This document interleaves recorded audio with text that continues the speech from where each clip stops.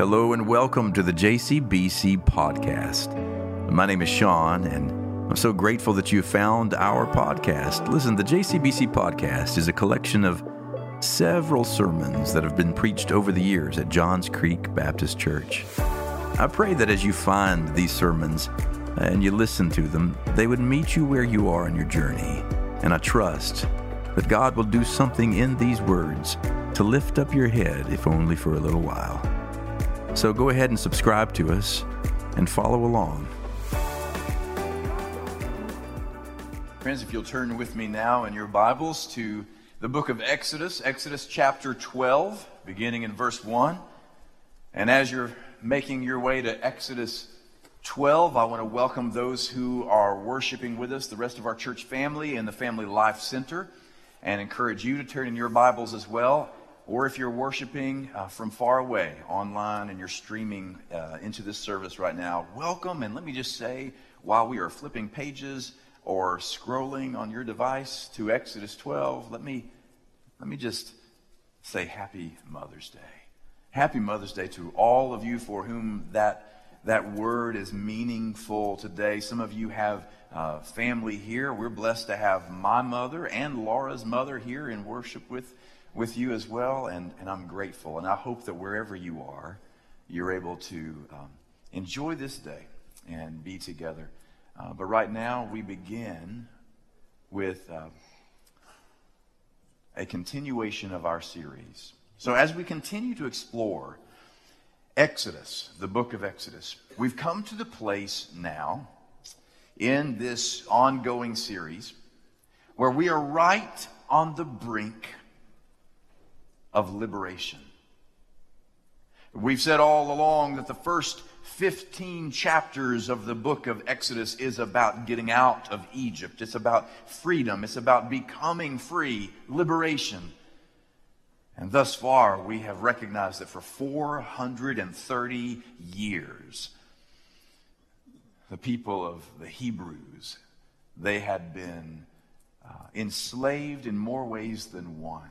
Not only physically enslaved day in and day out with the mindless, back-breaking work of making bricks and sustaining the empire for Pharaoh, but we also recognize in the last couple of weeks that another kind of enslavement can be just as life-taking, the enslavement of the imagination.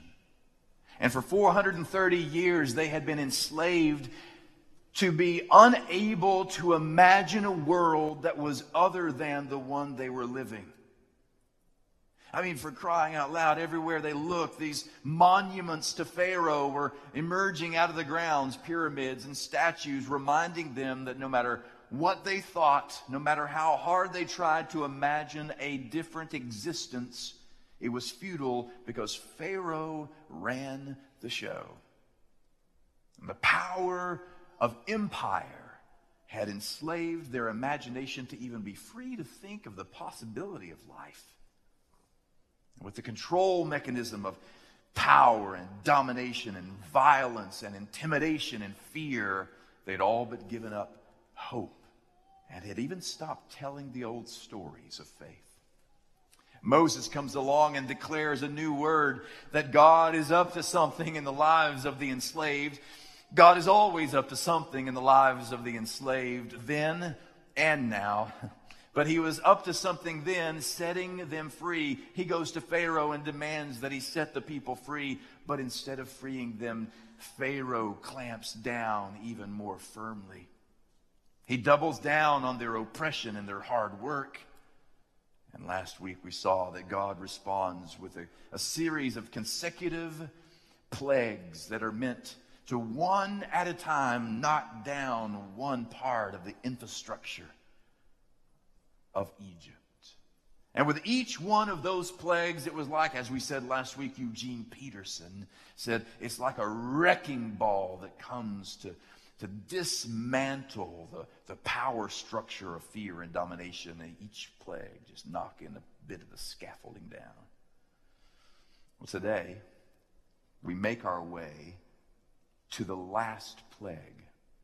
It's the night of the last plague, where God will strike all of Egypt, and the firstborn of all living things is stricken dead.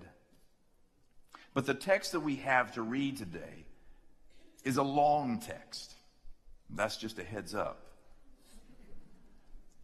Sometimes I like to weave the text into the sermon, but today I'm listening to this text, and what emerges from the pages is a call to just let the text do the text. It's filled with so much imagery and symbol and energy and movement that we just need to listen to the whole thing unfold. So if you will, join me in Exodus 12, verse 1. The Lord said to Moses and Aaron in the land of Egypt, "This month shall mark for you the beginning of months." Happy New Year. "It shall be the first month of the year for you. Tell the whole congregation of Israel that on the 10th of this month they are to take a lamb for each family, a lamb for each household. If a household is too small for a lamb, for a whole lamb, it shall join with its closest neighbor in obtaining one. The lamb shall be divided in proportion to the number of people who eat it. Your lamb shall be without blemish, a year old, male. You may take it from sheep or goats. You shall keep it until the 14th day of the month. Then the whole assembly of the congregation of Israel shall slaughter it at twilight. They shall take some of the blood and put it on the doorposts and the lintel of the houses in which they eat it. They shall eat the lamb that same night. They shall eat it roasted over the fire with unleavened bread and bitter herbs. Do not eat any of it raw or boiled in water, because that's just gross." It's different translations, paraphrase. "But roasted over the fire with its head and legs and inner organs, you shall let none of it remain until the morning, and anything that does remain until the morning you must burn. This is how you shall eat it. Your loins girded, your sandals on your feet, your staff in your hand, and you shall eat it hurriedly. It is the Passover of the Lord, for I will pass through the land of Egypt that night, and I will strike down every firstborn in the land of Egypt, both human beings and animals. On all the gods of Egypt I will execute judgments. I am the Lord.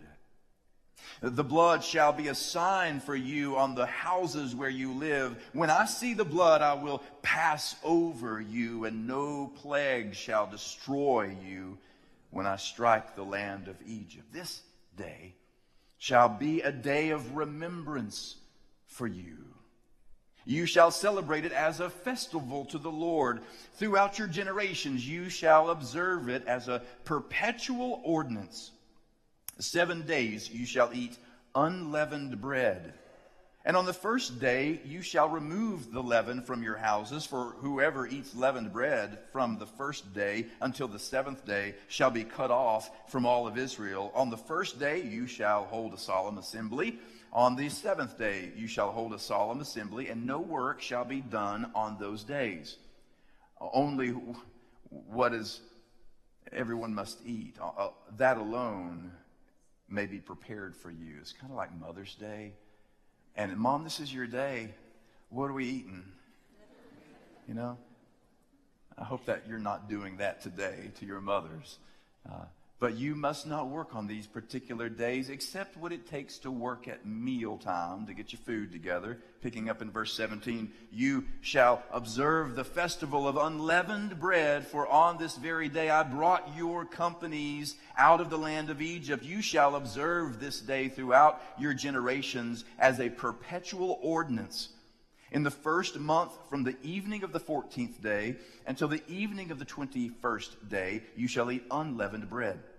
For 7 days no leaven shall be found in your houses, for whoever eats what is leavened shall be cut off from the congregation of Israel. whether an alien or a native in the land. You shall eat nothing leavened. In all your settlements you shall eat unleavened bread. Then Moses called the elders together, and he explained all that. He paraphrased all of what he had just heard from the Lord. And then picking up in verse 25, when you come to the land that the Lord will give you, as he promised, you shall keep this observance. And when your children ask you, what do you mean by this observance? You shall say, it is the Passover sacrifice to the Lord.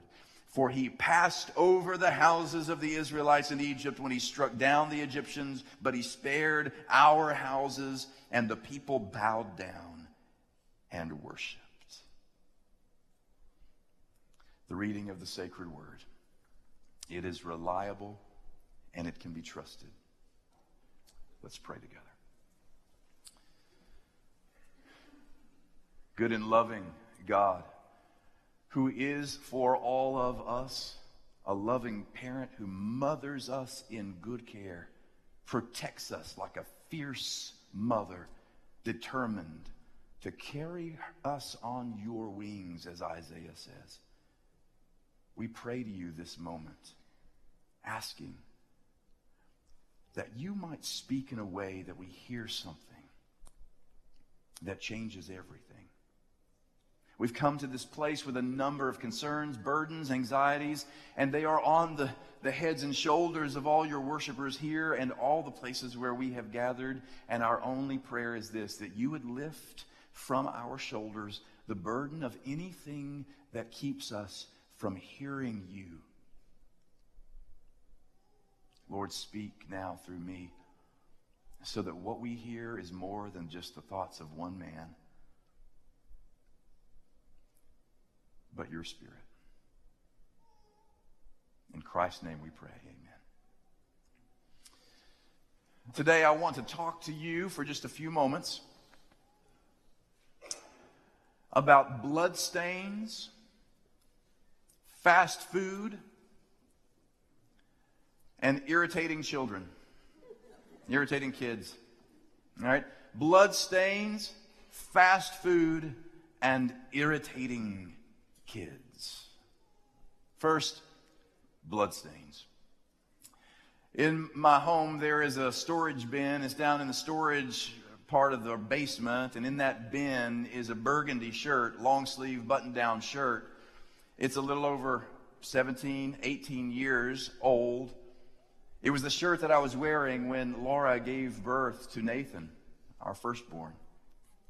I keep it because I'm kind of sentimental that way, so it's there with a bunch of other mementos, the time spent. But what's unique about this shirt is it's been washed and laundered a great deal since that day. It's been worn. However, if you look closely at the shirt, there is a place on there where you can still see a stain, a blood stain, from where I held my son for the very first time in my arms.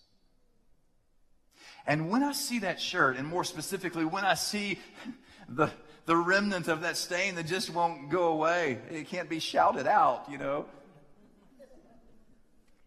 Something happens in me, that something is triggered. It triggers something in me, and now I'm not just looking at a bloodstain, and I'm not just looking at a shirt, but I'm in the labor and delivery room all over again. There are bloodstains in this passage that are meant to do the same thing in the hearts of the Hebrews that one raggedy shirt does for me when I look at it. It's meant to trigger something in their sacred memory that will never stop living. So there's some really important instructions that God gives, and you just listen to all of them. God says to Moses, here are the things that are going to happen. This is how it's going to go down tonight when I set your people free. And you have to listen and follow these instructions very carefully. But more than that, what you're going to do is start an annual rhythm of reminding yourself about what's happening tonight, so pay close attention. And he gives all kinds of details curious details. I mean, details about what to eat and how to cook it and how to dress for that particular meal. But of all the details that are given on Passover night, the most mystifying for me is the slaughter of the lamb. There is a 1-year-old lamb, very specifically. It must be male. It must have no blemishes on it. It's got to be gentle and perfect in all of its ways. And it's to be slaughtered, but then we're told that there are some things you do with it. You prepare it a certain way. You serve it a certain way. You wear certain clothes when you're eating it, and we'll get to that in a minute. But what's most curious to me is it says, as you're doing this and setting the table and people are coming to sit down and eat, I want you to take some of the blood from that lamb and spread it on the doorposts of the house where you're eating. I want you to put a blood stain over the doorpost of the house where you are eating.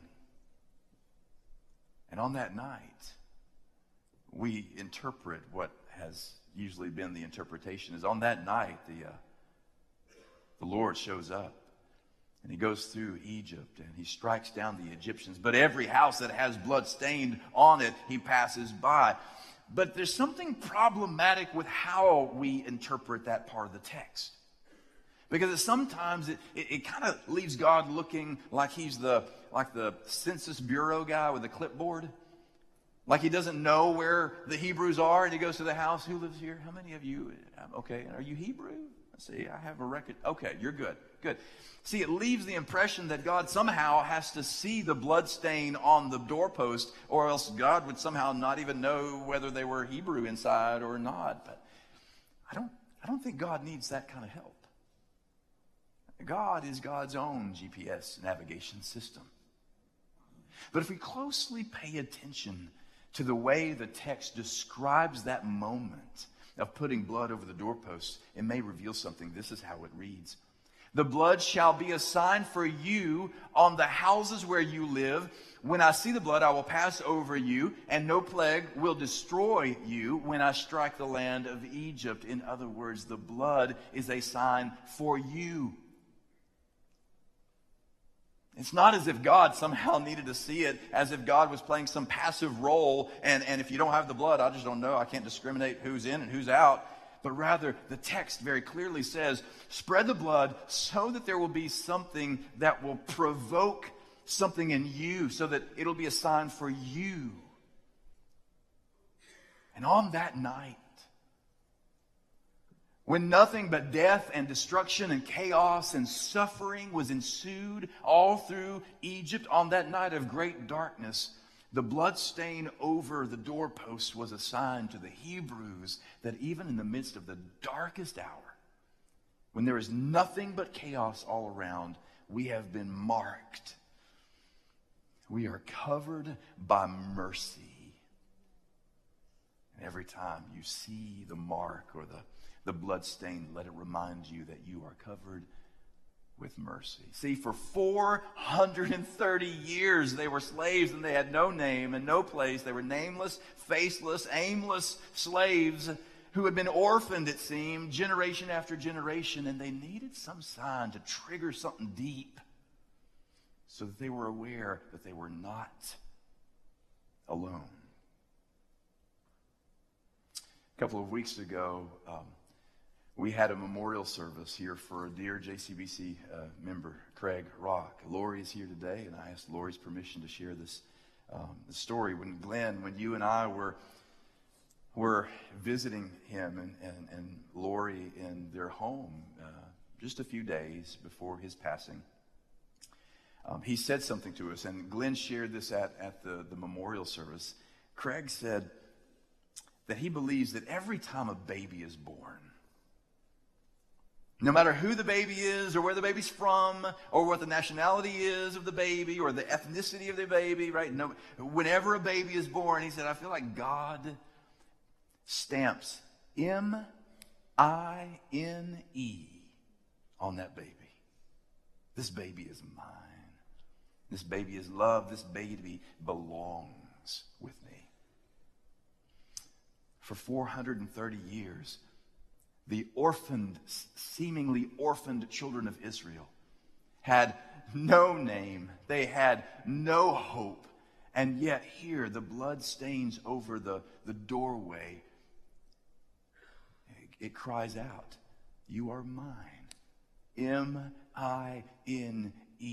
And you have nothing to fear here tonight." The blood stains over the door. It said something to those inside the house, but it also said something to those outside the house, if you ask me.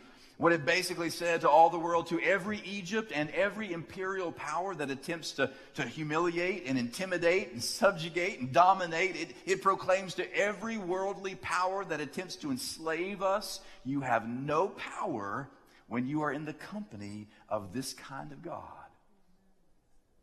Is it any wonder at all, oh my, when you turn to the New Testament, is it any wonder when Christ comes onto the scene and the Christ event erupts into the cosmos? And here we have Jesus, who is crucified on a cross, buried, dead, and on the third day raised to new life. And now they're telling these stories around campfires and in hushed back rooms so as to not invoke persecution upon themselves, but eventually somebody has to write it down.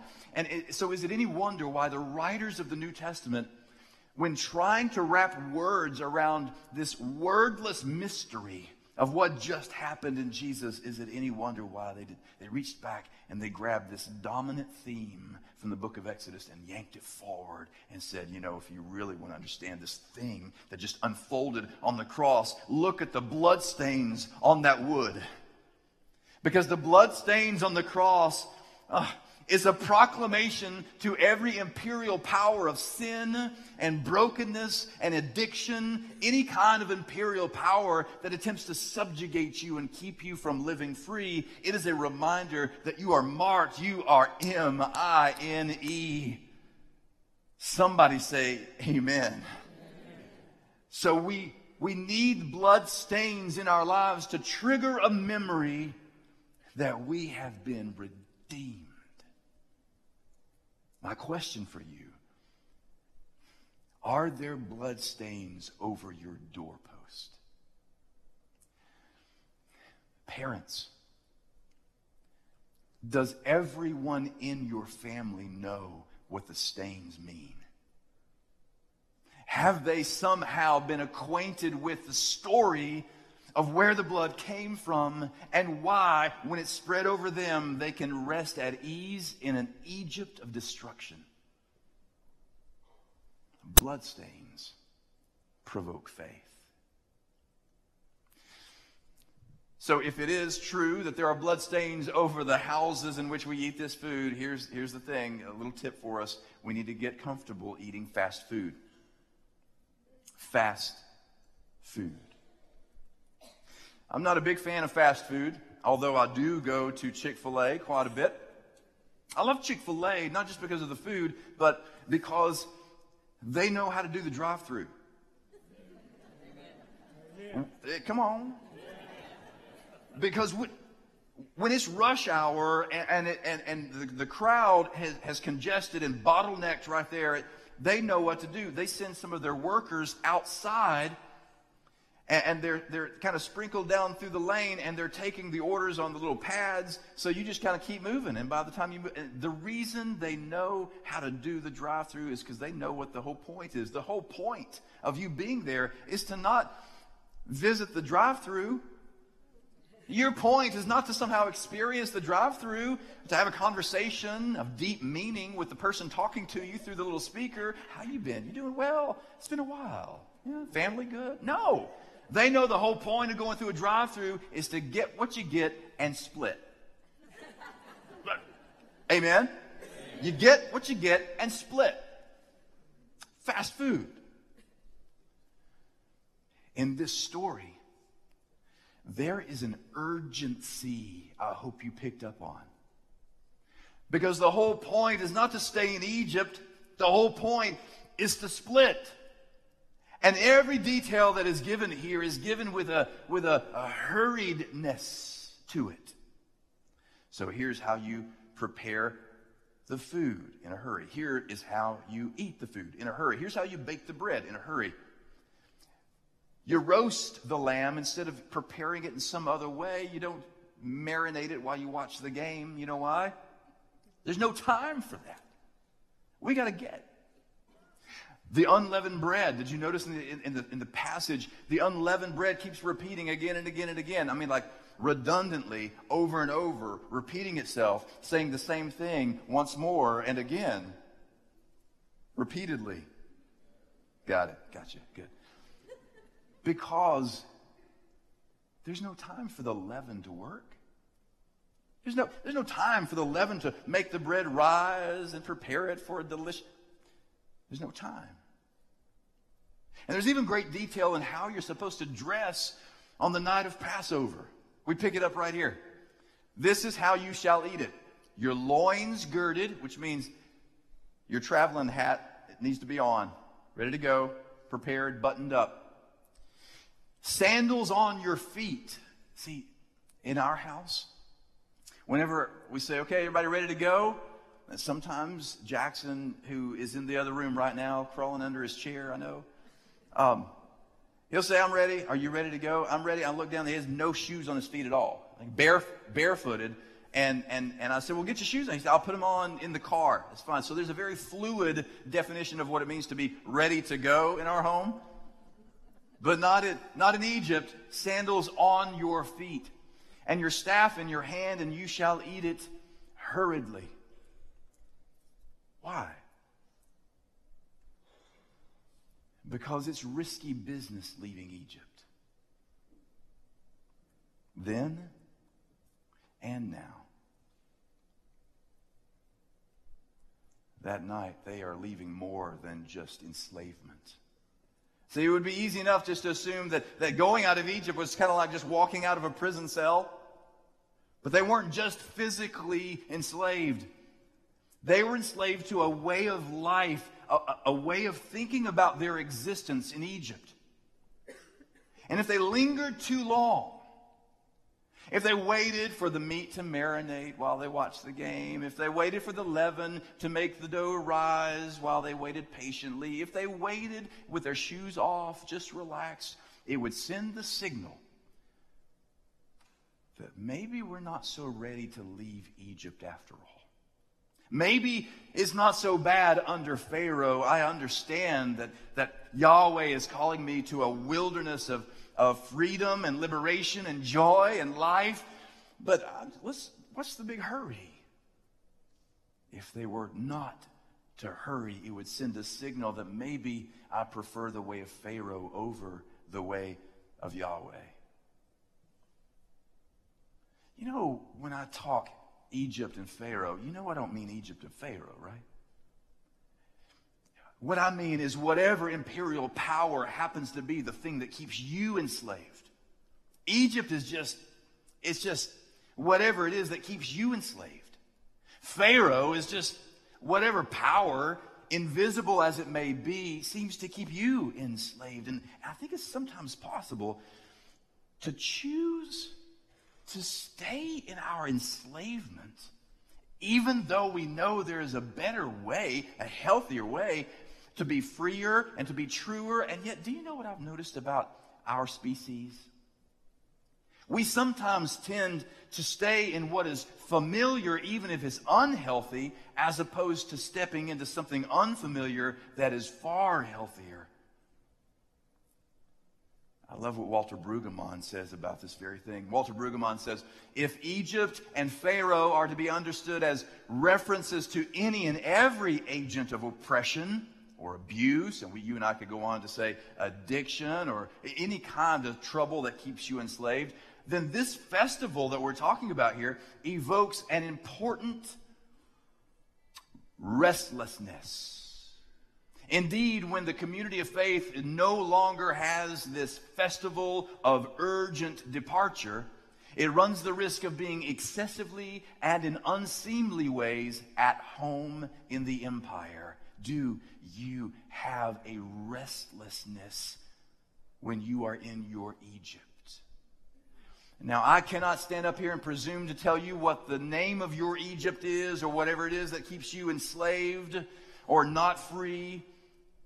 But is it possible that you need to be restless before you can be free? And part of dressing in a hurry and cooking in a hurry and baking in a hurry and eating in a hurry is to connote this kind of faith desire to be free, to be free of this restlessness. How at home are you in the empire of your own enslavement? How at home are you in the empire of your own enslavement? Because the blood stains that are hanging over the doorpost, you know why they're there, right? To remind you that, hey, listen, heads up, you can leave Egypt. You don't have to stay here. But if you're comfortable here, then just keep your shoes off and marinate the lamb and watch the game. But you can go. Which leads us to the last movement of the sermon. Irritating kids. Irritating kids. Now, when our children were really young, whether it was right or wrong, we kind of made a choice in how we talked to our kids. And Laura and I talked to them with the hope of speaking to them with the kind of dignity and respect that they're born with in the image of God, which meant we always kind of attempted to raise the level of conversation. So when you talk to an adult, you look adults in the eye, you shake their hand, you answer, you be present. We try to talk to them about being fully present with wherever you happen to be. And so we raise the stakes on how we talk. The trouble is when it backfires on me. So whenever we would be in conflict about something, I'd call them on it, but then they would argue back. And sometimes they'd make some pretty good points. So then the debate would ensue, and we'd go back and forth. And sometimes when I realized I was kind of losing the debate, I'd get kind of, I'd point out where their subjects and verbs weren't agreeing in their sentence, And then their mother would step in and quote things like Ephesians 6, fathers, do not provoke your children to anger, and bring them up in the discipline and instruction of the blah, blah, blah, blah, blah. But, in fact, put that verse up there again, Gino. But I want you to hang on to this verse for a minute. Provoking your children. That's all true, by the way. Yeah, don't be nasty to your kids. That's the point. But do not provoke your children to anger, but bring them up in the discipline and instruction of the Lord. Now, that's interesting, because you know what I think? I think sometimes bringing someone up in the discipline and instruction of the Lord sometimes requires provoking. Maybe we bring someone up in the way of the Lord by provoking something in them. Or another way to put it, by irritating something in them. And see, when I put it up there earlier, you thought I'm talking about irritating kids like an adjective, like kids who are irritating. That's not what I mean. I mean it with a verb. Like it's on you, parents. It's on all of us as parents and community of faith to irritate kids to the point that it causes them to provoke faith. For example, if I'm walking along here and I have an irritant in my shoe, a little stone or pebble or something, and it's affecting the way I walk, and I'm kind of crooked and I don't have the right thing, the irritant is asking me to give full attention to what the problem is so I can remove the irritant and straighten my walk. Sometimes we are called to provoke or even irritate our children until they are walking straight. And in this story, the Hebrews are giving us a gift. They're saying, look, every year when we do this festival, hey, let's make sure that we do this. The Lord said every time that you do this thing, the kids are going to ask a question. So irritate them with it. In fact, this is the way the text reads. And when your children ask you, what do you mean by this observance? You shall say, it is the Passover sacrifice to the Lord. For he passed over the houses of the Israelites in Egypt when he struck down the Egyptians, but spared our houses. Even in the next chapter that we didn't read, this is repeated, and it says it in a different way. This is what we read. You shall tell your child, provoke your child, irritate your child. You shall tell your child on that day, it is because of what the Lord did for me when I came out of Egypt. It shall serve as a sign on your hand and on your forehead, so that the teaching of the Lord may be on your lips. For with a strong hand the Lord brought you out of Egypt. Do you hear the pronouns that are used here? Do you know that when your Jewish neighbors with whom you do life and share life and live and love, your Jewish neighbors, when they do the Passover meal every year, they don't say, hey, and on this day, our ancestors long ago did this thing. They use first person singular and first person plural pronouns. When I was in Egypt, when we were enslaved, the Lord brought me out. And then they turned to the child and said, and brought you out. What are we doing to provoke, to irritate children enough for them to ask, what in the world are we doing here? Because this morning was a great start, right? This morning when we have our families here, it's a fantastic start. These families stood here before the Lord our God and said, hey, we're in. Let's do this. And JCBC, I think right now, is poised better than a long time, is poised to be fully present for families who want to irritate their kids. Under the leadership of Pastor Annie and Pastor Kep and Pastor McCullough, there is this trajectory of formation and spiritual development from childhood through adulthood in which we are ready to come alongside you. And you don't know what words to use? Fine. Don't know what to say to irritate or provoke your children to faith? Fine. Let's help you. Let's come alongside one another so that the goal of JCBC is to have a bunch of irritating kids for the sake of their salvation. What are you doing to create a rhythm of irritating children into faith?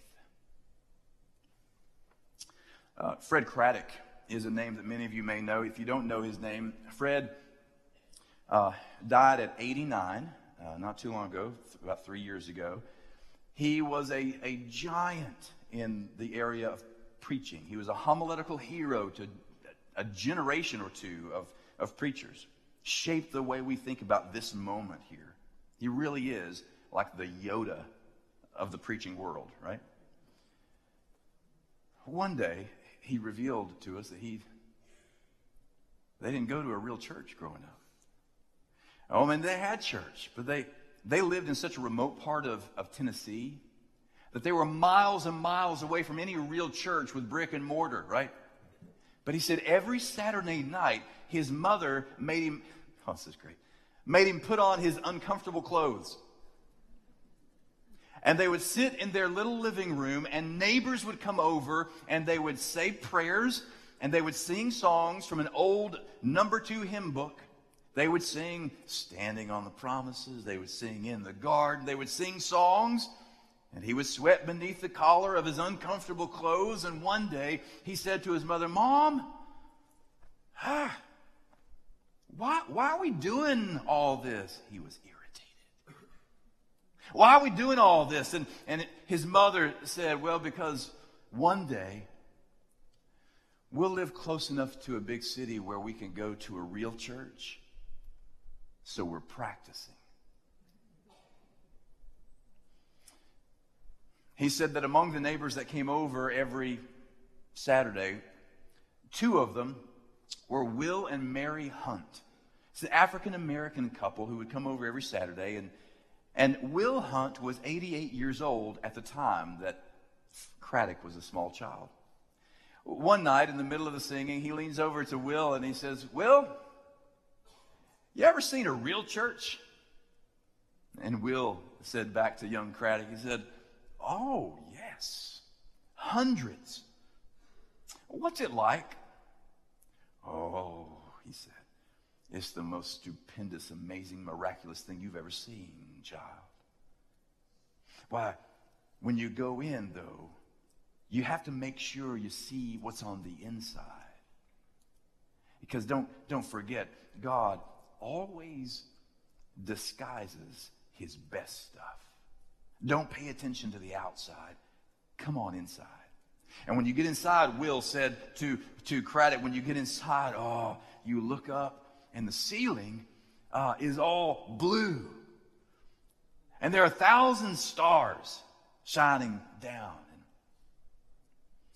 And there's this angel choir that joins with the church choir. And when they get started, oh, you're just transported, boy. You're transported. Well, a few weeks after that conversation, Will died. They had his funeral at a real church several miles away.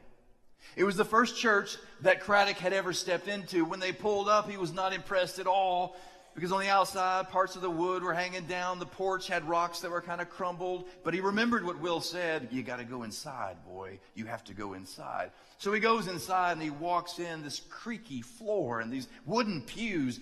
And the pews were wobbly. They lopsided, where one would be up off the ground and the other leg would be down. And he sat there looking around. And he looked up and he said the ceiling wasn't blue. There were no stars in the sky. There were no angels singing. And he remembers thinking as an 8-year-old boy, oh, Will, man, you've messed me up on all this. But then he said, the choir started to hum a little bit. And when they started to hum, then some of them started to sing. And as they began to sing, the congregation stood up and began to sway. We were swaying all together. And the mourners, they began to cry. And the prayers began to pray. And then there was this choir. And I looked up and lo and behold, Craddock says, the sky, this ceiling, it's all blue. And all these stars shining down. Lo and behold, an angel choir came and sang, "Oh, Will," to his rest.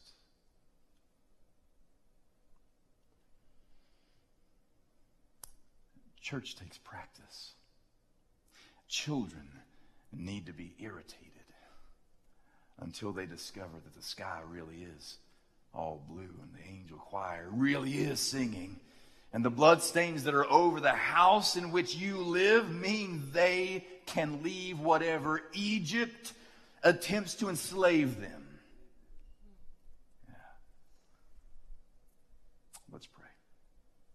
God, in this moment, we want to confess to you that we all live in our own Egypts, and sometimes it's an Egypt of our own making. We are enslaved. We are enslaved, and sometimes as difficult as it is to confess to you, we will prefer to remain enslaved rather than take the risk of following you into a wilderness that leads to freedom. Irritate us today. Make something down in the depths of our soul so unsettling that we cannot ignore it. Set someone free today, even now. In the name of Christ our Lord, we pray. Amen.